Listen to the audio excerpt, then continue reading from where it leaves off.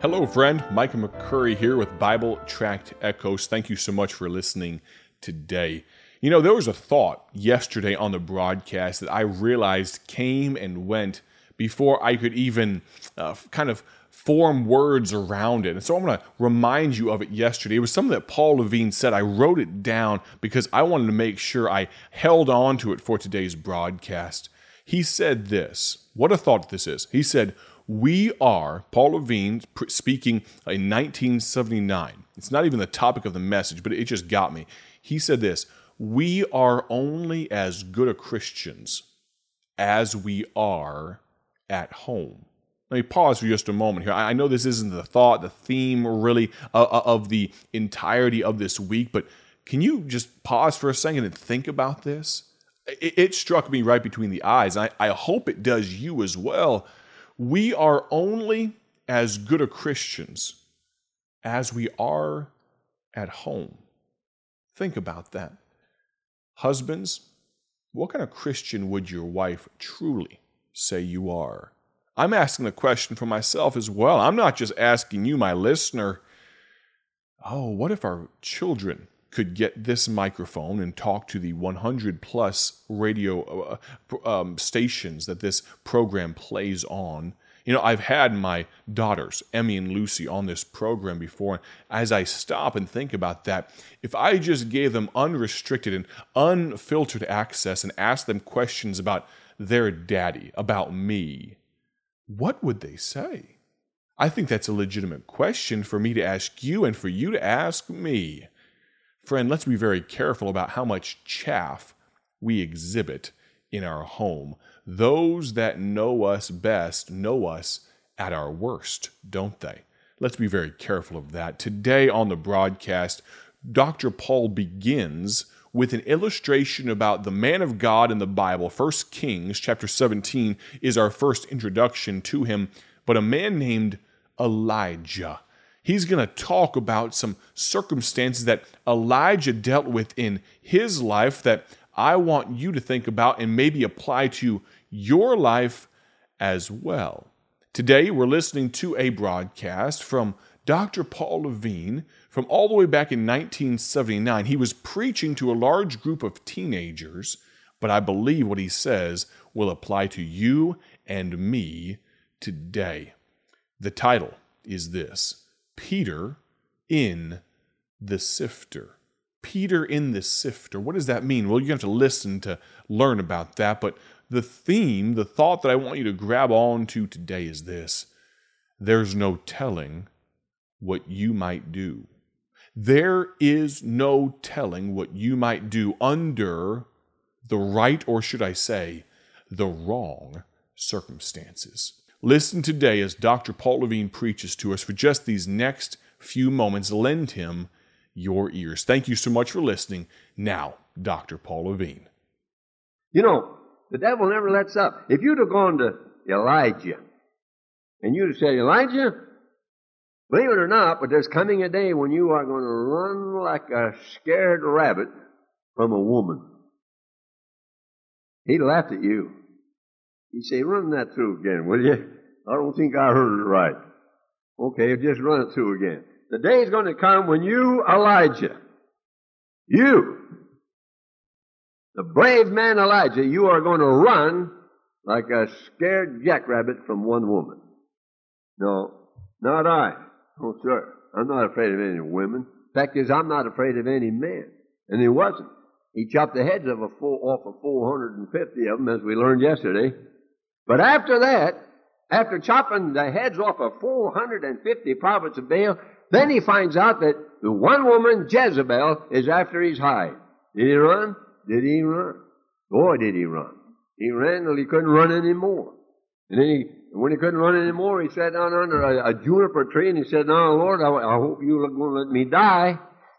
Because if you don't let me die, old Jezebel's going to catch up with me and she's going to kill me. And they're going to put that in the paper that Elijah was killed by a woman. And then old Walter Cronkite will have a big time, man. He'll tell everybody on television about that. And the radio boys will have fun. And Time Magazine will pick it up. And they'll tell all about it. Oh, Lord, I don't want some woman to kill me. You just take me home. See? And he did run from a woman. I wonder if that tells us something. I wonder if that means that if you get one real mean woman after you, that's worse than having 450 men. That one woman scared him more than those 450 men did. See, the devil, here's what the devil does. The devil will attack you not at your weak point, but at your strong point. And if he can get you to fail at your strong point, he's got you. What was the thing about old Elijah? It was bravery, it was courage, it was manhood, it was strength. And the devil got him to run from one woman.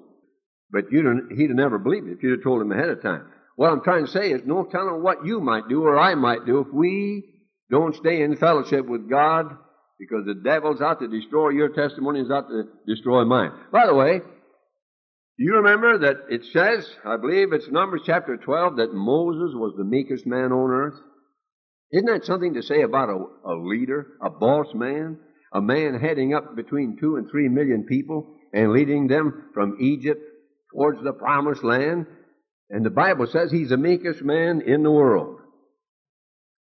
Now, he must have been a firm man, a strong man, but he was meek. He didn't blow his top all the time. Now, if you'd have gone to Moses and said, Moses, you know, Sonny, where are you heading for, Moses? I'm heading for the promised land. You leading all these people? Yeah, we're going to the promised land. How soon do you expect to be there? Oh, not very long. We're going to the promised land. Got God's promise, going to the promised land. Moses, you're not going to make it. What? You say, I'm not going to make it to the promised land? That's right. You are not going to make it to the promised land. The crowd you're leading, they're not going to make it either, except just a few. Just Caleb and Joshua. They're going to make it. But you're not going to make it. The people aren't going to make it. And Moses, do you mind telling me why I'm not going to make it in the promised land? And guess what the man says? Because you, Moses, are going to blow your top in a fit of anger. Moses would say to you, have you ever read the book of Numbers, chapter 12? Well, yes. What does it say in Numbers chapter 12? And Moses would say, in Numbers chapter 12, God says, I'm the meekest man in the world. What do you mean I'm going to get mad and blow my stack? That's what you're going to do. You're going to get mad and blow your stack, and because you blow your top, you are not going to get down up into the promised land. And Moses says, don't you know I'm very meek? And the other fellow says, you're going to be a whole lot meeker too before this is all over with. Now, did the devil... I wonder what the people of Israel thought when they saw Moses blow his stack that day. What do people think when they see Christians getting mad and stomp around like little kids and yell and holler and scream and cuss and act like a fool because they got no control over their tempers? I've heard people brag about their tempers. Boy, if you got a temper that explodes, and your wife's scared to death of you, and your kids are scared to death of you because you explode with a violent, ungovernable, unholy, wicked temper, don't brag about that. Weep over it. Here's the meekest man in the world. And how did the devil attack him? On his strong point. And he got him to blow his stack. You remember how it happened, don't you? He was told to smite the rock, and he got water out of it, and they did. Then later on, they needed water again. And the next time God said, don't smite the rock the second time, because when you smote the rock the first time, that was a picture of Jesus Christ being smitten on the cross, and the Lord Jesus is only going to die once on the cross, so don't smite that rock the second time. That'll be just the same as if Jesus was going to be crucified twice. So this time, Moses, just speak to the rock. But Moses was angry, he got mad, and in a fit of anger, he disobeyed God, and he smote the rock. They got the water all right, but he didn't get into Canaan. Now that's a very sad business. And many a man has been destroyed right there. I don't know anything about you, and you don't know anything about me. You don't know how hot-headed I might be, and I don't know how hot-headed you are, but your wife knows. Does she see a lot of chaff when you get mad? The mower won't start. The car battery's dead. When it rains, when you were going to go fishing, if something else goes wrong, does she see the chaff? Or does she say, my husband, thank God, my husband doesn't blow his stack. And by the way, it doesn't do a whole lot of good, does it? Get mad if the weather's not right, or if the tire's flat. What good does it do to get mad? What in the world good does it do to go up and kick the tire? Have you ever seen big, strong men who ought to have some sense get mad and kick a car? I heard about a man one time got so mad. He lived in an upstairs apartment. He got so mad the television wasn't working right. He picked the television set and he clear down the steps. Now, you know what? That's baby stuff. Now, I don't know if that man's a professing Christian or not, but man, he sure run over with a lot of chaff right there. But you see how the devil did it now? I wonder what all those people thought when Moses disobeyed God and hit that rock. I've got to ask, friend, I referenced this at the beginning of the program today, but how much chaff does your family see in your life? I think that's worth considering. You know, to hearken back to something and that came up yesterday that I want to really double down on for just a moment, I'm going to ask you to pray for us. Pray for our ministry. Because there's no telling what the devil might want to do to Bible Tracts Incorporated. Do you think the devil is happy about the fact that we print, produce, and distribute millions of gospel tracts and put them around the world every year? I highly doubt it. You know, we do, here at BTI, we take special precautions. You say that stuff, oh, it's old-fashioned. Friend, you do what you want. But we have cameras up in our building. We have specific rules and regulations about one man and one woman being in our building at the same time. You say, oh, what an old fogey you folks are there over there at BTI. Friend, I don't want to be sifted.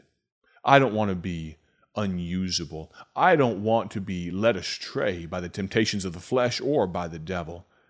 Can I tell you that God wants to use you too? The devil, though, he wants to make you unusable. Satan, he doesn't need you to be completely dirty and completely wrecked and completely made shipwreck of. No, he doesn't care as long as you're not in the center of God's will.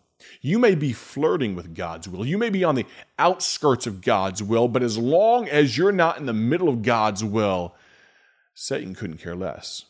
Now, does he want you to do egregious and gross and just massive sin? Oh, I'm sure it would make him pleased.